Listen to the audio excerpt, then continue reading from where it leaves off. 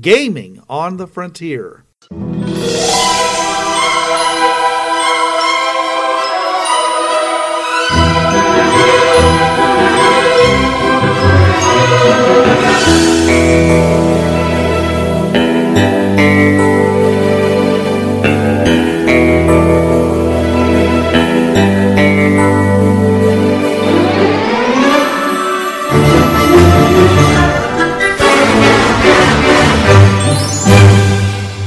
Now, your hosts. This is Bruce. This is Trav. And this is Jonathan. And tonight we're going to talk about what happens when you've done all this wonderful work, creating a beautiful world, and then you have to release it to the jackals. I mean the players. Almost choked on my wine. Sorry. Yeah. In the SCA, they said, what's the most popular wine in the SCA? And the response was, I want to go to Pennsics! which is the big meeting they do once a year up in Pennsylvania. Welcome to Gaming on the Frontier, folks. Yeah. Yep. We'll make fun of everybody. You're one-stop shop for all things gaming nerdy and covering at least a decade. So today's topic is the campaign pitch and the session zero. What happens when you are ready to start a new campaign and you're ready to sell it to your players so that they'll buy in? Well, okay, so you're assuming that the campaign pitch and session zero are two separate events? For me, they are. But I will note that ideally they are. It doesn't always work out like that. Sometimes it's, in fact, a lot of times with my older players, it was, hey, I got this campaign idea. Great, let's do it. What kind of character you need? I'm ready to go. Yeah, it's been that way for me too, because through most of my gaming career, it's like, well, let's see, I got time on Tuesdays to run Stalking the Night Fantastic, or Bureau 13 as it became known later on as. Who wants to play? And they're like, oh, me, and something like that. And they never asked what it was about. They didn't ask, they had some idea of what the game was, but they didn't have any idea of like what they were actually going to do in the game. And usually it was me telling them what they were going to do in the game, not what we're going to talk about right now, which, by the way, is a far more superior thing. Same with the Fringeworthy. It's like, well, you're going to go through a portal and going to find a world beyond your expectations. And they're all like, okay, can I bring a tank? Yeah, sure you can. Figure out how to power it without electricity.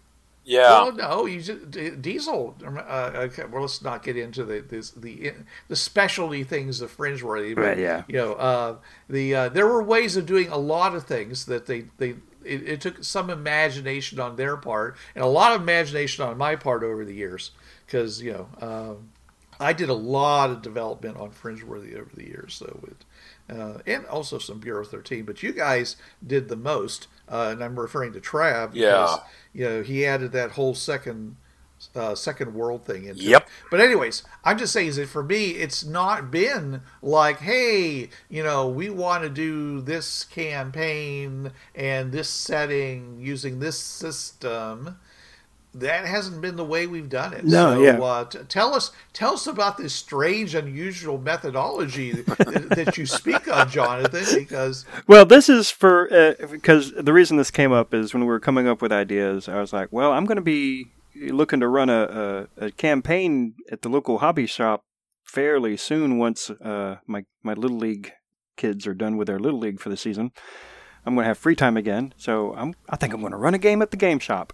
And these are going to be people I don't know for the most part. These are going to be random people who, at least at this particular store, have just gone on a wait list and say, hey, we want to play, but there aren't enough DMs for us, so, Oh, so you went for the LFG method, looking for... The LFG, so when you're...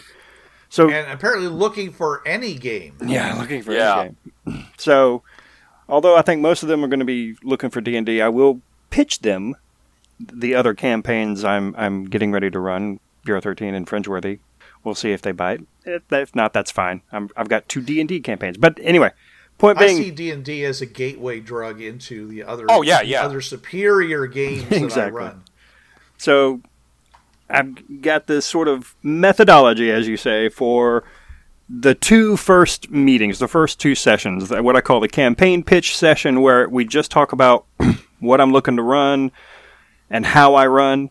And then another session we'll talk about later, which is this, what a lot of people call the session zero, where everybody's getting together and creating their characters, working out interpersonal relationships between their characters, kind of help setting it up so that when you get to that first real play session, you can hit the ground running and you don't having to do a lot of fiddly working around to say, oh, wait, do we have a healer on the team? So you're saying it takes 2 sessions to get to the third actual play session?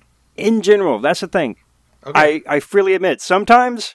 How long do you think this campaign pitch session runs? And personally, depends. I've had one, quick campaign pitch session that lasted 2 hours. So, depending on how many people are there and how many questions there are, you can do both of these technically in one session. Or... Well, yeah, I'm just saying, what do you recommend? Campaign pitch, if you're talking about whole new people, I would be prepared for a session-long meeting, but... But what does that mean? How long is 2 to 4 hours. 2 to 4 hours for the campaign pitch. I doubt it takes 4, but it can if you're especially dealing with a lot of new players who just All right, are unfamiliar. Well, break that down for us, because I'd like to know what this campaign... let's give me an example campaign pitch that you've done. All right, so usually come in with... I have my little notebook with the list of campaigns I feel prepared to, if not run immediately, then I feel like I can get prepared within the next week or two. Mm-hmm. And I break it. I usually have a special title for each one, like, Exploring New Worlds, The Birth of a Nation, Rise of Man, just quick campaign titles that can be a little evocative, kind of give a hint of what the game's going to be about. And each one will have, the system I plan on using. So, this one's going to be in D&D. This one's going to be... playing Savage Worlds Fringeworthy, or this one's going to be D20 Modern Bureau 13.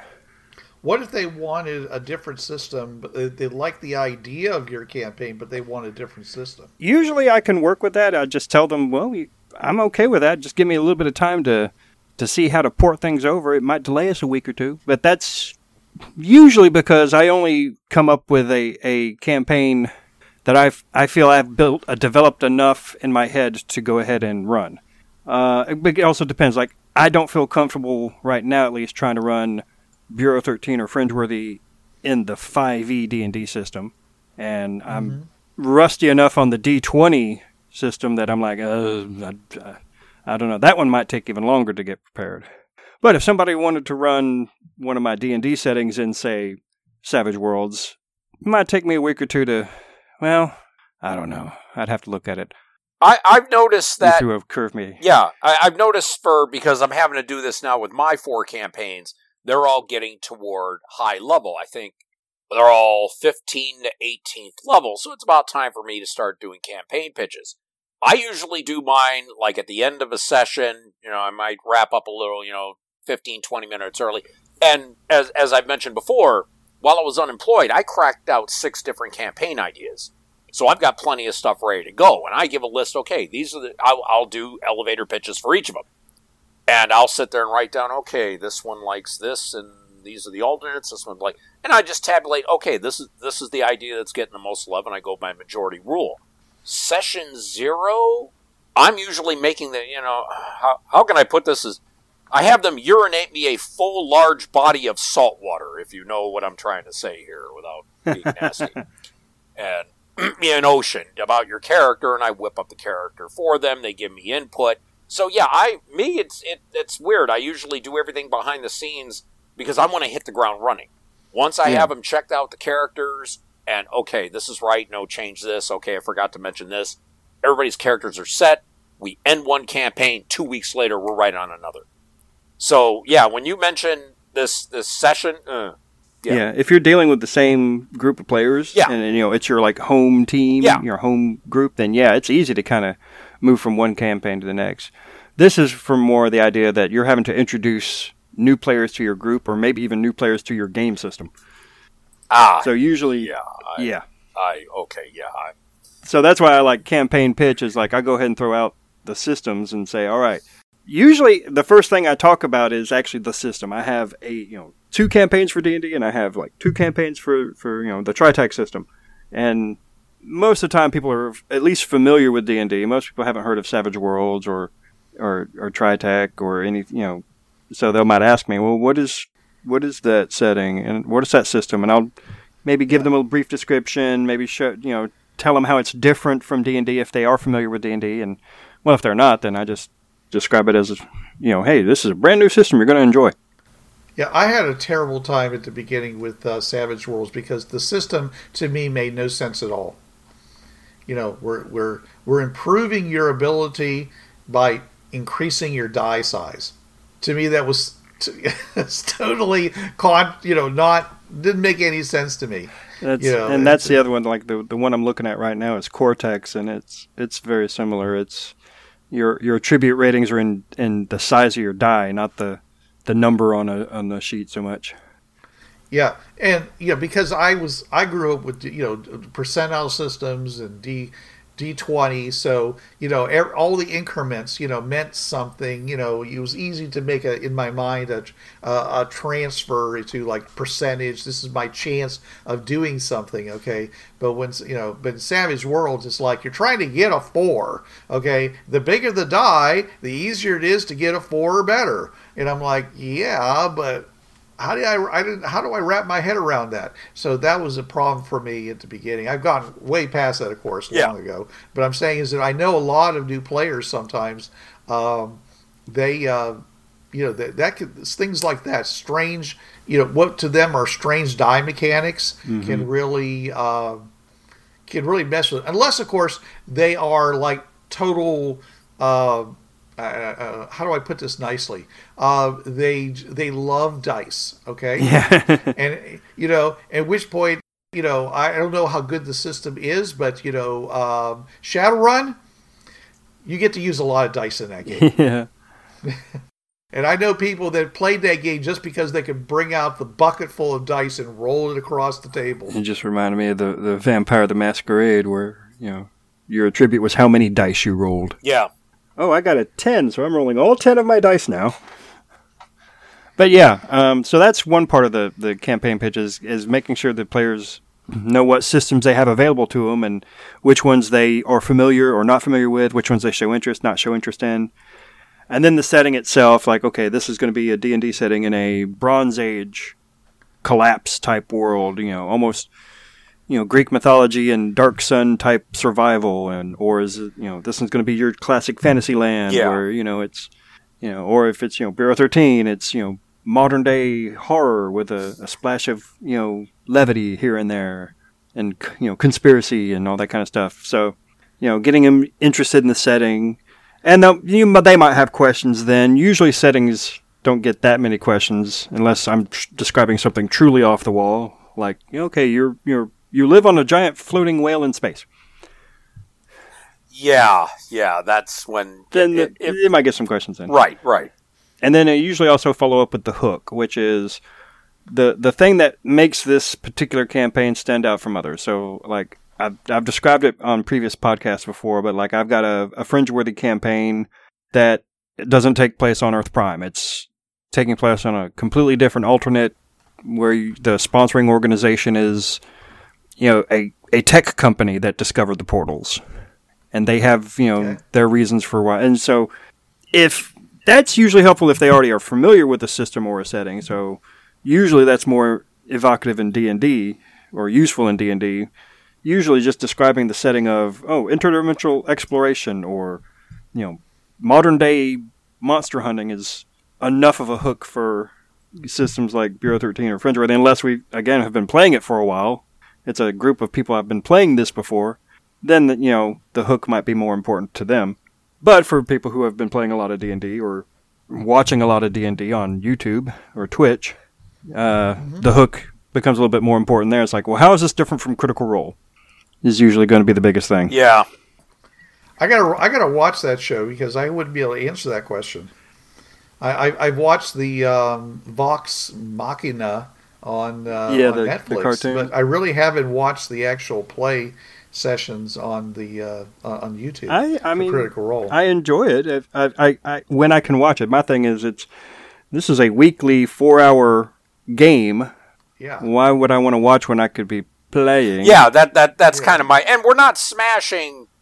No. I mean, I watched all of... Yeah, before we say I watched all of their second campaign, and I loved their second campaign, although I couldn't watch it towards the end. I had to kind of play catch-up after the fact. But yeah, I love those guys. Those guys are amazing, and Matthew Mercer is a pretty good DM. Oh, no, I've been hearing he players. is. Yeah. A lot of my friends rave about him. It's just like, what do I have time to watch TV? I'm planning 4 different campaigns. I'm surprised I can, do my show and this podcast here and then flat out... But yeah, that is part of what the hook is there for, is so I can say, hey, this is different from the other games you've played. Well, this is a little bit more brutal setting, or this is a world where you have complete control over who the gods are because the gods have all been killed, and so you might become one, or at least make one. Yeah, this stuff like that. This term, there's a term for this type of stuff, the elevator pitch. Mm-hmm. Yeah, basically in Hollywood, if you happen to bump into a casting director or whatever, and you're in an elevator with him, you have to get this idea out before he gets off the elevator. Hence, that's what. A minute. Yeah, that's what this whole campaign pitch thing is about. With system setting and hook, you got okay. These are the Except mechanics. You get more than a minute. Well, yeah, these are the mechanics. This is the background. This is why it's different than anything else you've played to date. Yeah, and as soon as I saw this idea in our group, I was like, oh. This hits home. As I said, I'm wrapping up 4 different campaigns. It's kind of, stars are right, planets in alignment type thing. And it's weird, 35 years of game mastering, and my various campaigns are all sort of going to come to a head here. And so, yeah, I've been having to do this with my gamers. As I said, Jonathan's talking about more relatively new gamers, not the same group, and just, okay, this campaign's done. Let's move on to the next one. I have ideas. Yeah, and it's weird just with, I have other people who want to run things, so along with the 5 or 6 ideas, I might have 1 or 2 other of my players who want to jump on the other side of the screen are like, okay, I have this idea. Perky Goth mentioned last time her Bronze Age campaign. Jeff DeRep is doing his Fringeworthy meets Skyrim idea. Mm-hmm. So, right. So yeah, I would love if my players wanted to jump on my side of the screen and run adventures. I think that would be so fun. That'd be great, but they don't. I have one player who decided to run a campaign because he saw that I was always being the GM and he wanted to give me a chance to play. So I played D&D, because it was the only game that he felt confident that he could run. Right. But which is fine. A lot of times, I think that when you pitch a campaign, you have to test your comfort level of your players, because if they I know everybody loves D&D 5 because it's the latest greatest version, and they've never ever seen another version that they think is better. But that's a lot of times these are new players who have never experienced more. And frankly, I think there's a lot of other systems out there that are much easier to get in on than D&D 5e. Oh yeah, especially depending on if you're doing something that's not fantasy. Yeah. Well, yeah, but and I have another suggestion, which is if you're a GM, do not feel intimidated by players and who want to use every resource that's out there. It's perfectly okay to say, no, we're only going to play the races and the characters that are in the player's handbook. That's it. Oh, yeah, no. Z did that with his, he did the Pathfinder 1E Rise of the Rune Lords campaign, which sort of fell apart because people had lives and but he has GM'd. And that was the thing. He said, core rule book, and I think advanced player's guide, that's it. Yeah. Yeah, run what you're comfortable with. And I said, okay, yeah. New players come in, and all of a sudden they're supposed to know 50 races and 50 different, sub-variant classes and how to multi-class and all this stuff. Oh, yeah. I mean, that is, I know. It can be intimidating. Yeah. It's not only intimidating, but you just feel stupid. You feel like you're under choosing. I mean, I have a character right now in that Friends game that I would like to respec out because the campaign did not go the way I expected it to go, and so I spec my character completely wrong. So I always feel like everything that my character does is underwhelming. Oh yeah. Compared to the other players. Yeah. And it's certainly compared to the opponents he throws at us. And that's something, and that's something else to talk about during that campaign pitch meeting is like the expectations. Like once I've gotten an idea of what system and so what campaign the players want to play in, then I start talking a little bit about, okay, well, what's the tone of this one? I see this as going, I have in my head, like, well, this is going to be kind of a serious storyline, but, plenty of room for levity amongst the player characters. It's, like The Witcher. Serious, but there's time for the jokes. There's time for that natural comedy of character interactions and stuff like that. But there will not be flying elephant, balloon monsters just appearing out of nowhere. This isn't going to be, silliness for silliness' sake. But some players might be wanting for that. And if it looks like the overall tone of the players is that they want something a little bit sillier or they want something even darker, well, that's the time to find this out and then say, okay, well, I can maybe work this into this campaign and we can make it darker. Or, you know what, if you guys are really wanting that, let me try and maybe point you towards this other campaign that's a little bit more what I had in mind for that. Yeah, I think that with tone, you should also need one that says genre, because I have run into serious issues with people who have different interpretations of what genre. Oh yeah, you get people going on like pulp or Iron Age superheroes, or fantasy. I meant more like low magic than high magic. Yeah, I was thinking Game of Thrones. Yeah. You're thinking of Lord of the Rings. Yeah, the worst case I ran into was we were all playing 4-color superheroes, and this guy wanted to play basically a image anti-hero. Different brooding tone, edgelord kind of thing, and with hundreds of pockets and pouches all over his uniform. Yeah. Well, not only that, but also killing people. We're like going, no, this is 4-color. We don't kill people. We're using a system that specifically is 90% likely to knock out your opponent rather than kill them. He says, so you taking, a high-powered sniper rifle that you're going to, be using for the entirety of the session, just basically sniping people, so you don't get attacked, and they take like massive body damage, not exactly what we're here to do. Yeah. And that was really tough with that character. He was never happy playing the character because I was never allowing him to do what he wanted to do. Yeah. And that's why it's helpful to get that discussion out of the way early. It's like, all right, well, this campaign I'm wanting to, and it can be helpful to think of an example. Like, okay, for this one I'm thinking Game of Thrones, or this one I'm thinking more Sword of Shannara, or this one I'm thinking more Supernatural meets Agents of S.H.I.E.L.D., which is usually how I pitch Bureau 13. Oh, okay. Because that's a really weird combo for me. Okay, I'm like, well, okay, yeah. But then I think about it. No, that's Bureau 13 to me. All right. Okay. Well, it's at least nowadays.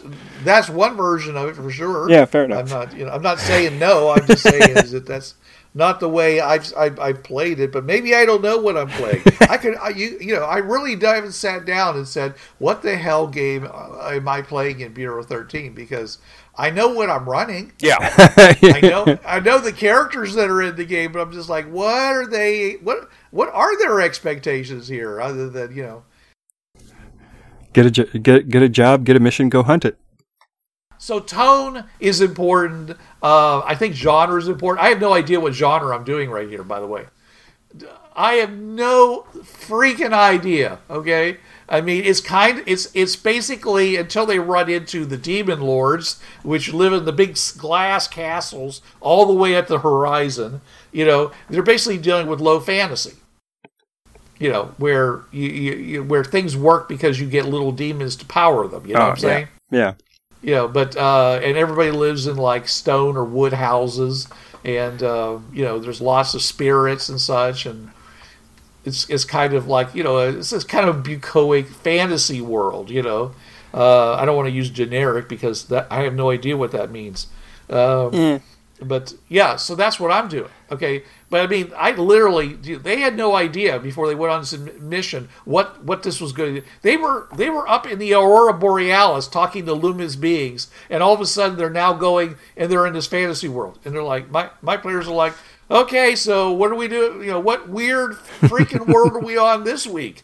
It's kind of like the Fringeworthy people do the same thing too. By this the way. is an established group too, right? Oh yeah, they've been playing with me for literally some of them decades. So in some ways this is kind of, they expect it. Yeah, it is kind of So yeah, if you're a new GM trying to get new players to join you to do this, then I would think there'd be a lot more talking than probably if you were just pitching a campaign in either an saying, well, we know how JT likes to run his campaign. So hey, newbie, let me clue you in. This is what he's going to be doing. Yeah. It's nice to have someone to shill for you on the side. Yeah. This would also be the time where you can talk about like any off limits topics that you have. So like if you have the things that you need those consent cards for. Yeah. I'm gonna keep repeating. My number one thing is death. Is death allowed? Because I think a lot of people would be a lot happier with their games if they said no. See, and this is usually where I tell people, like, my general view, depending on the campaign, like, I am not going to, in general, let you die due to bad luck. I might let you get messed up. I might let you get horrifically maimed due to bad luck. But I will not let your character die due to a poor roll. Unless you do something stupid. Yeah, it's not just them, it's also the NPCs. It's really hard to murder Hobo when nobody dies. Yeah. Yeah. I mean, you can't abuse them, but I'm just saying is that, they keep coming back, keep waking up and complaining about it. Well, and that kind of comes into one of the other things I talked about with the characters is with the potential players is the narrative. Like, how strong is the narrative in my game? I tend to be a very narrative-driven player, GM, because, I mean... Could you explain that a little better? What do you mean by narrative? Usually, the rules are very flexible if it makes a good story. That's the way I look at it. So so that kind of goes back to the not killing the player characters due to a random roll. If they get into a fight and they've prepared, and one of the player characters just has a bad roll that gets them killed through no fault of their own, and it seems like it would be anticlimactic to me, they're just knocked out. They're just maimed. I'm not going to kill them due to bad luck, especially if I feel it would be poor narratively, if it would not make a good story. Yeah. On the other hand, same situation. They get into a fight. This character does a mad dash that, to save his friend from a fireball, and he gets roasted alive. That is beautiful narrative. I'm going to let that character roast. Yeah. See, I interpret that entirely different. To me, narrative is how much description do you put into the situation that they're in. I mean, do you talk about the brocade and the curtains on the walls and the fact that like 15 family members are on portraits, and the gilding around the how hot, how many stairs go up to the daises, and how, what the Chamberlain looks like, and all that stuff. And how do they talk to each other? Do the players sit around while you basically have this 5-minute long conversation going back and forth between the NPCs before the players get to do anything? Unless, of course, the players insist on basically doing something, in which case then they get added to the narrative. Right. I mean, that's what I thought you meant when you were talking about the narrative. I see that as like descriptiveness, like how much detail are you going into, and usually I don't go into that much unless it's, again, like something I think is really important to the plot. So when you use the word narrative, it sounds like what you're using is plot. Yeah, exactly. Okay. How much? All right, how that's much fine. of the plot? How much of this game is plot driven? You know, do I have Okay. a linear plot that I'm interested in telling in Yeah. this campaign? Of course, you have How to be locked down to the railroad are you? And that's the thing. Like, you don't want to be completely railroading your players. But, No, that's No. a cardinal sin among GMs. But if you go ahead and tell them up front, hey, look, I have got a linear story I'm interested in telling. I think Matt Colville, a YouTuber who talks about D&D and role-playing, he had a perfect description of it as like, a linear story is The Hobbit. These guys come together, they go to the Dragon's Hoard, they're heading to the Misty Mountain, and these are the things that happen to them along the way. While a sandbox or non-linear would be Lord of the Rings, where you have all sorts of things going off one direction or another, and everybody's going off and doing their own thing. Yeah, you hear about something dark happening in Fangorn Forest. You want to go check it out? And neither one is necessarily good or bad. It's just a matter of if your expectation is different than the players, that's where you're going to have trouble. So if your players are expecting a sandbox, hey, we get to choose our own path through this story, and you were expecting a linear story where, you know, one beat leads to the next, and even though the players have freedom to do what they want, if you were expecting them to go rescue the princess and they said no, then you're going to have a bad time. Well, see, this is where you're not being a jerk, but again, this is part of the plot, part of the narrative. Yeah, then there are consequences to that princess not being rescued. You can role play that. And I mean, we're not trying to advertise a adversarial relationship between players and the game master. No. The point I'm trying to make is that if you have one idea of what you're doing and the players aren't up for it or aren't following it, that's where you're going to have stress or conflict. Yeah, you're going to have people complaining. Yeah, people are going to actually complain and go, okay, I feel like I'm getting railroaded here. You have this plot, and so discussing it beforehand is good. Okay, this is a story about this, but I am saying that if you want to do it again, not stressing on adversarial relationships in a group. Mm-hmm. Okay, they don't rescue that princess. Fine, there are repercussions if that princess were to die. You could role play that, and if they say, well, why is this all going on like that? You guys didn't rescue the princess. You knew that she was to be rescued, and you guys chose this. These are consequences, and Right. So Right. So the kingdom went to war against the neighboring kingdom instead of them having this nice little marriage of unification, which was the original plan. Yeah. This isn't a video game. Just because you didn't start the quest doesn't mean it didn't happen. Yeah. Right. And this is also, I think, a point where you can also talk to the players about their own like narratives. Like, do the players want to have their characters grow and evolve over the stretch of this campaign, or are they happy with how much of a backstory do they have? Exactly. Like, do you want to have these fleshed out characters that become bigger and bigger, or more and more, detailed, or are they happy to just play these single note archetype characters through the thing? Well, also, not every, it's a construct, in gaming that everybody starts off at the same level with the same relative abilities. Okay. I've always been perfectly fine with people saying, no, I'm going to play a high level character, but I understand that my role, therefore, is to nurture these other characters. I'm never going to gain any experience because I'm already at the top of my game. There's no reason why. I might pick up some additional gear along the way, but I'm not gaining experience. I'm already hot stuff. But then, whenever a situation comes where some daring do is needed, then you're like turning to the player characters who are the fledgling ones and saying, okay, step up, time to go, whatever, I'll have your back. And, and that takes...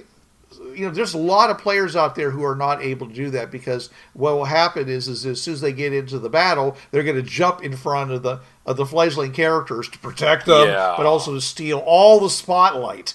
Yeah. But I've always thought that it made more sense from a story standpoint, that you would have a mix of ability levels and such. Not everybody's going to be, everybody's going to have like something they're not good at. But they're also going to have something they're really good at. And they're not all going to be at the same level at the same time. And I kind of ran my first, D&D campaign that way, which I liked. And the players, but because what we did is that in those days we said, okay, whenever we start, you die, you bring in a new character at first level. We were like 5th, 6th, 7th, 10th level. Mm-hmm. We bring in a first level character. They're like, well, how are they going to survive? And I'm like, it's your job to protect them until they get up to the point where they can help you.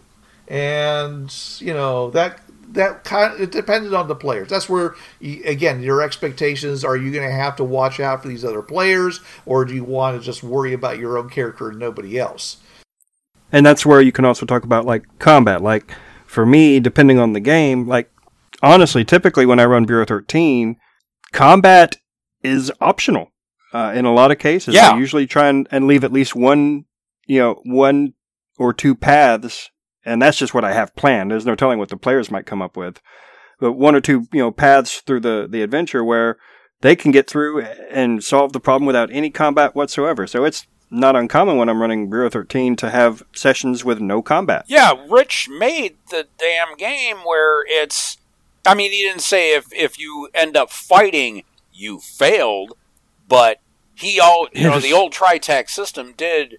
hold the virtue of thinking your way out of a situation rather than fighting. Yeah, you still got experience for fighting, but it wasn't, well, if you pulled a gun and pulled that trigger, yep, you failed entirely. And no, I mean, he made the whole Tritech system, the rules part of it, where thinking your way out is optimal for you.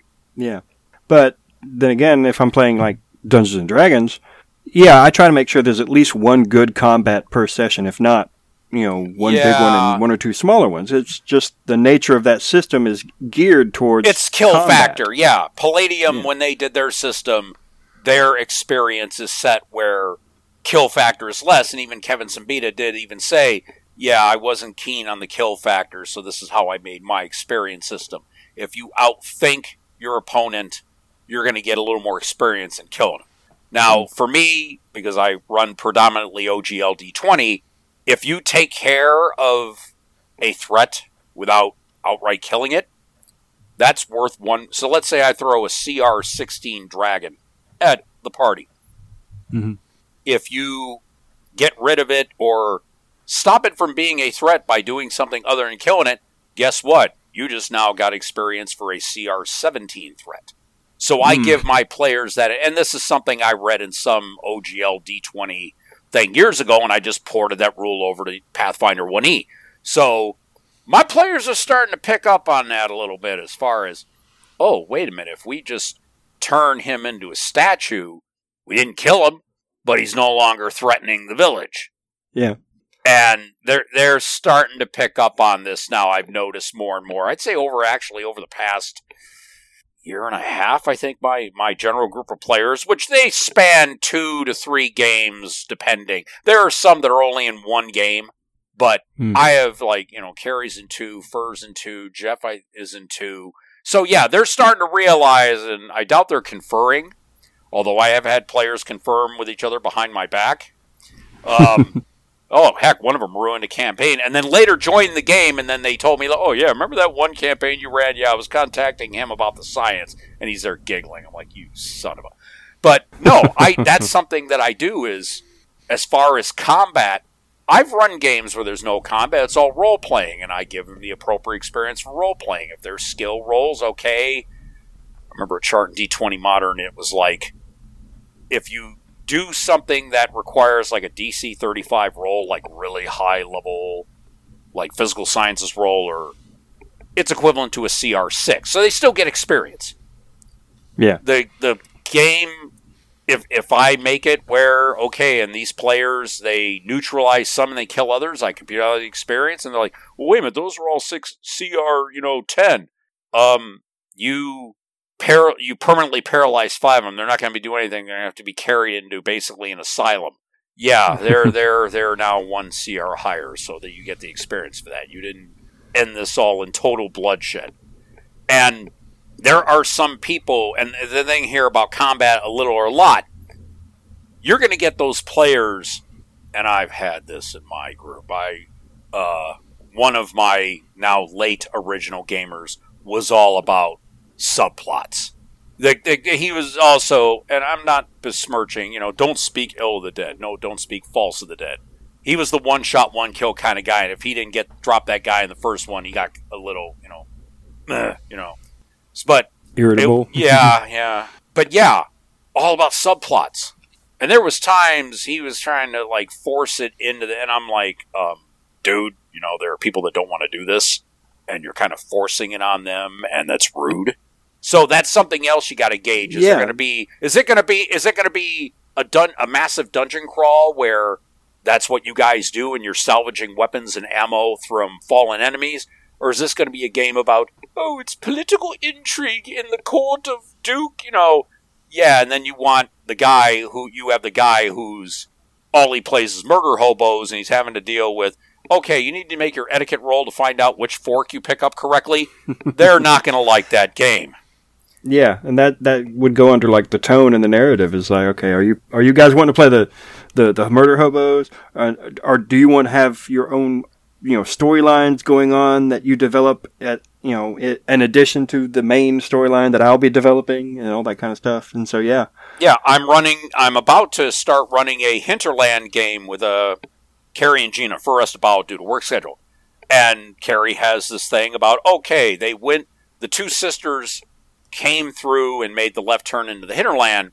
They got separated. One's on one environ, New Akron, another is going to be on another environ. So part of the plot line is, and she's going to make her, the lost sister, her cohort. Yeah, it's going to be, okay, this is part of her plot line. We're trying to find this sister. She was with me before the white flash of light in the left turn. So, yeah, that's a plot line that I'm going to be bringing into this Hinterland campaign. Yeah, that's a good thing with the elevator pitch, and it's more toward leading into the session 0 is, and Bruce mentioned it, backstory. If this character is you really don't want to pee on the character's backstory, because we've all had our players that this elaborate backstory. I'm the 15th descendant of this monarch, and my family has been deposed, and you're doing nothing for him getting his throne back. Right, but that's something we'll talk about when we talk about specifically Session 0. But usually at this point, after you've talked about the system, the setting, the hook, and you've described the tone of this campaign and how you plan on doing combat and narrative and all that. Usually, if the majority of players are up for it and they've said, okay, yes, that sounds like the campaign I want to play, then that's when you can discuss the more nuts and bolts administrative stuff. Okay, well, here's the schedule I'm looking at. That's when you kind of work out a schedule. It's all right, what's a good night for everybody? Can we do it weekly, bi-weekly? How's it going to work out? And then before you send them all home, assuming that you are kind of splitting this up across 2 actual get-togethers, you can provide them with your campaign materials that you've got prepared. It's provide them with some backstory or lore for your campaign setting if necessary. I wouldn't provide too much for Bureau 13 because it's, for me at least, part of the fun is that first mission where they fight the monster and get inducted into the Bureau. Yeah. So up until that point, most of the characters are all the backstory is the world as they know it. So yeah, you provide your backstory and your lore, maybe some maps of if you have a local area you plan on starting in. You might throw some character suggestions at them and say, hey, all right, if we're going to play this campaign, these are some characters that you might want to consider looking at, maybe consider playing. Oh, we need a healer, we need a wizard, we need a fighter, we need a rogue, we need a bard. Or stuff like if you're going to play a healer, might I suggest one of these gods or these domains? If you're going to play a fighter, might I suggest? Of course, you don't want to say they have to do these things, but you might, especially if they're newer players. Yeah. You want to point them towards the things that might help. For new players, that kicks off the railroad alarm right off the bat. Just, we need this. Mm-hmm. Can you play this? That there are some people go, okay, you're railroading me. You're saying I have to play this type of character. Yeah. No, you don't want to tell them what they have to play, but you can say, if you're having trouble coming up with an idea, here are some things that might be helpful. Yeah. And then usually at that point, you send them off. For me, for this pitch meeting I have planned coming up in the next month, I'll send them home, invite them all to assuming they want to play D&D, which is what I'm expecting, invite them all to my D&D Beyond account and invite them all into the same campaign so that they can all pull from my D&D book collection. Oh, God. There's a site out there.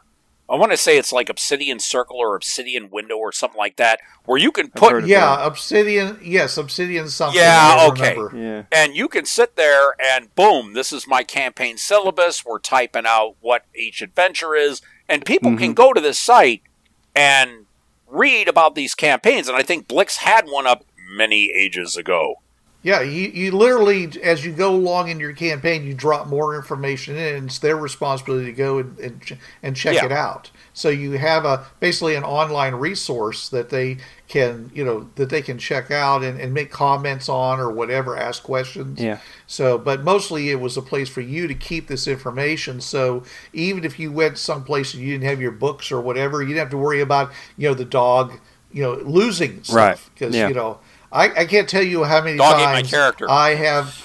Well, no, I mean I'll open up a notepad, in Windows, and I'll type in a whole bunch of campaign notes as we're going along, and then at the end of it, I'm like, okay, I'm tired. Press the shut off button, and Notepad doesn't automatically save. No autosave. Right. Another site like that I use is World Anvil, which is very similar. It's set up that you can put all your campaign notes in there. You can separate it out to locations and characters and species that are in your campaign. And you can also, have some of it shielded from players. You can invite them in so they can look at the public stuff, but not the private stuff that's just for you. No, you say provide campaign material. Let's see, backstory lore for the campaign. Okay, yeah. Character creation suggestions, requirements, other materials you think may get. Yeah, usually I've been having to send PDFs to people. Like, I have a new player. Her name is Courtney. She is in the third, and of course, Star Trek, I throw all sorts of stuff. We've got a Ferunian gnome. Courtney is playing, and she came up, what is it? This is a history I'm pulling from my retro future steampunk mind. So, she is a half-elf. She is a swashbuckler, aether ship type thing. And, okay, I have a mage. In the Kelvin universe I'm running, magic has been made real. And if you look into... Magic is in the Star Trek universe. Look it up on Memory Alpha, the Megas 2 animated episode. So it's there. You could feasibly bring magic into Star Trek. So this guy did it. And then he went back in time to do it earlier. So this IMA that Courtney's playing... Okay, I want to understand chronomancy. Okay, we go off-world. There's a place. Magic. Okay, yeah. Get magic books. I want to learn chronomancy. So I had to send her the PDF of Temporality by Dark Horse Games. And it's basically D20 future time, or D20 magical time travel. So she has these spells now which start tampering with time. So I sent her that PDF because that's something she's going to need to explore this new character arc. Yeah, I'm a swashbuckler. I want to start dabbling in magic. Nymph, she, tinkerer, typical how I do gnomes. Tinkerer, and if it's text high enough, techie. So there was another PDF, Steamworks by Sylvan Publishing, 12 to Midnight's Fantasy imprint. I sent her that PDF. Okay, this is the stuff you can do with this character. Let me know. So yeah, usually with a campaign pitch, if there's, I want to run this type of character, well, I have the PDF for you. And again, folders upon folders, yes. When I'm sending them off, I'm giving them the materials that they might find useful, and then I'm saying, all right, so over the next week or 2 weeks until our next session, think of what you want to play. Don't quite put anything down just yet, or at least nothing in stone just yet. But think about what you might want to play. What kind of character you want to play that fits into this setting in this world, and so that then when we come back, we have session 0. That was it. Got the subject down cold. So I hope that describing the idea of the campaign pitch meeting and the session 0 as we all, or a lot of people are gaining traction with, the idea of, talking with your players ahead of time, especially when it's a new group or new players and you're starting a new campaign, getting together, kind of taking a little bit have a set, methodical go through of the campaigns you want to run and creating the characters together for that campaign and can ease you in and help start off your new campaign at a much smoother start and avoid some complications that would maybe surprise you later. Of course, you're never going to get rid of all your surprises and all your complications, but you can make it a little bit easier and have a little bit of fun. And if you have your own methodology for pitching a campaign or doing your session zero, reach out to us. Trav, you know how they can reach us, right? That would be the fans of the Gaming on the Frontier podcast, Bureau 13 agents everywhere, Fringeworthy RPG fans, our Podbean site, tritechsystems.podbean.com, iTunes, because we drop our podcasts there. And if you know us on social media or even our emails, by all means, ask us. We are more than willing to help you out as best we can. Oh, yeah. And those first 3 groups he was talking about are actually groups on Facebook.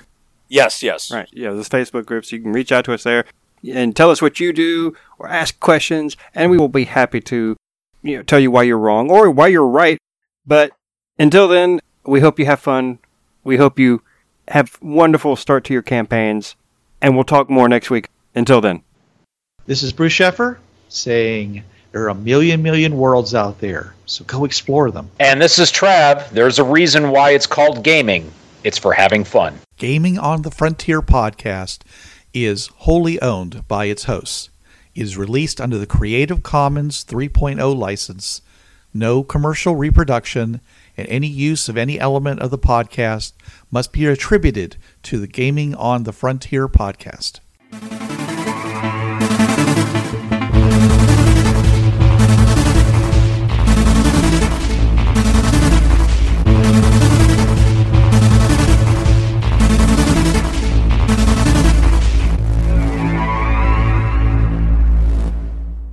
Hi, this is Trav from the Travcast. Listen to me Tuesday nights, 8 to 10 p.m. Eastern on listen.dementiaradio.org:8027.